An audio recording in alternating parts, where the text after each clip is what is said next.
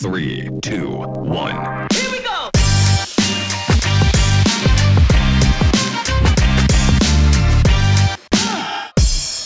Hello, everyone, and welcome to In the Hot Seat by Stream Media. My name is Alex, And I'm Mark. and today Mark is in the hot seat. Mark, how are you feeling? Very hot. Very hot? Yes. You ready? Ready for some nice, good questions? I suppose I am. You suppose you are. Okay, awesome. Well, today we're going to be talking about something a little bit controversial and something that's very popular in culture today, especially on social media. And that topic is cancel culture. Of course, cancel culture. All right, so first I'm going to ask you, off the top of your head, what do you think cancel culture is? What is the definition? And what do you think of when you hear cancel culture?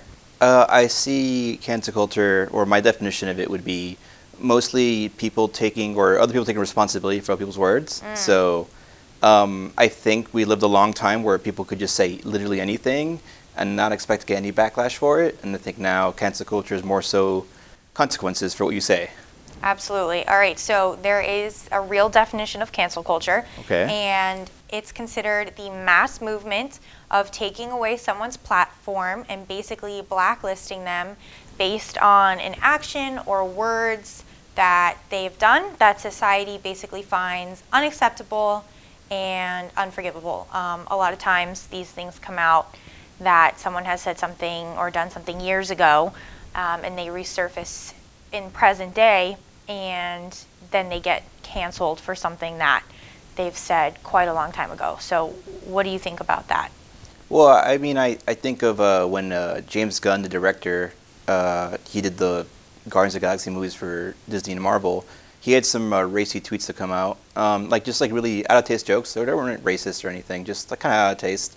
And he did get removed from Guardians 3, I believe, but they brought him back. I mean, at a certain time, he had seen like he had grown. He'd realized that maybe those jokes were out of taste. He had stopped doing them for a long time. So there is a give and pull with it, but some people are just unforgivable. Yeah, that's true. That's true. All right, so this is number one of the hot questions. Have you ever canceled somebody personally? Personally or a celebrity? Like, have you yourself canceled anybody before? Oh yeah, Kevin Spacey. And are you comfortable sharing what that reason was for? Put it lightly, he's in a molester. Okay, that's fair. And do you think that cancel culture is healthy? I think it does a lot of well. I just think that sometimes the internet likes to explode, and there's no, you can't like stop the fire. I think it gets out of hand, but I do think that having consequences for your words and for other people's actions is important. I just don't think as a society we can just allow people to keep saying things. You know, if I went to work and it said some awful triad on someone, I'd probably be penalized for it. Right. So I think that kind of ties into my next question, actually. I think free speech is such a controversial topic because where is the line between someone giving their opinion and then someone saying something that is completely unacceptable to others, when in reality there's really no absolute definition that we follow of what is considered good and what is considered bad. So in your opinion, is it okay to cancel someone if they have a different opinion than you? Like, where does that line come in when you don't agree with someone and what their opinion is? What is the difference between that and like canceling someone? I mean, if someone has like really some real vile ideas and expresses them, for me, I've definitely backed away from that and been like, I'm not gonna listen to you anymore. I'm just gonna leave you be, and I'm gonna be out of my space because I don't have time for that. Yeah. I think that's not necessarily canceling. I think you can definitely just zip people out of your orbit if you don't agree with them. Yeah.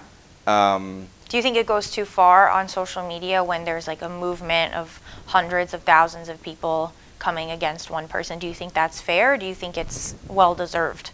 I think it depends, and I think that's just the nuance of it, and I think it's lost really fast. And we say cancel culture, but sometimes I feel like it's almost non-existent because people say, oh, they get canceled, blacklisted, but they still have a platform to talk on. It's not like they're losing everything. I remember the guy in SNL, I forget his name. He had said he had just joined the cast in SNL, and then some topics and tweets he had said, I think stuff on his podcast he had said that was kind of racy, in a couple of his tweets, and he got fired within a week. He didn't really get canceled. He still has a podcast. He still performs. Mm-hmm. He still has a Twitter account. Yeah. He doesn't really get canceled. I think it's a weird give and take, because I think at a certain point, companies and corporations only benefit their bottom line, so they're gonna cancel someone if it's good for their image. Yeah. They're not really a purity test. It's nothing about ethical or this is the right thing to do. It's like, oh, this is bad publicity, get rid of them. So what do you think about maybe someone who's like a teenager or a young adult and they're on Twitter, and what do you think they have to gain from using that platform to cancel like a celebrity, for example? Like a young person doing Yeah, it? like a young person that's not well, a I mean, corporation. just like young people are. I remember when I was young and I used to think things. Yeah. I don't know. I just. I guess you're free to do it. I guess it's kind of annoying, but at the end of the day, you're not actually losing anything. Mhm. You're not really getting canceled. Right.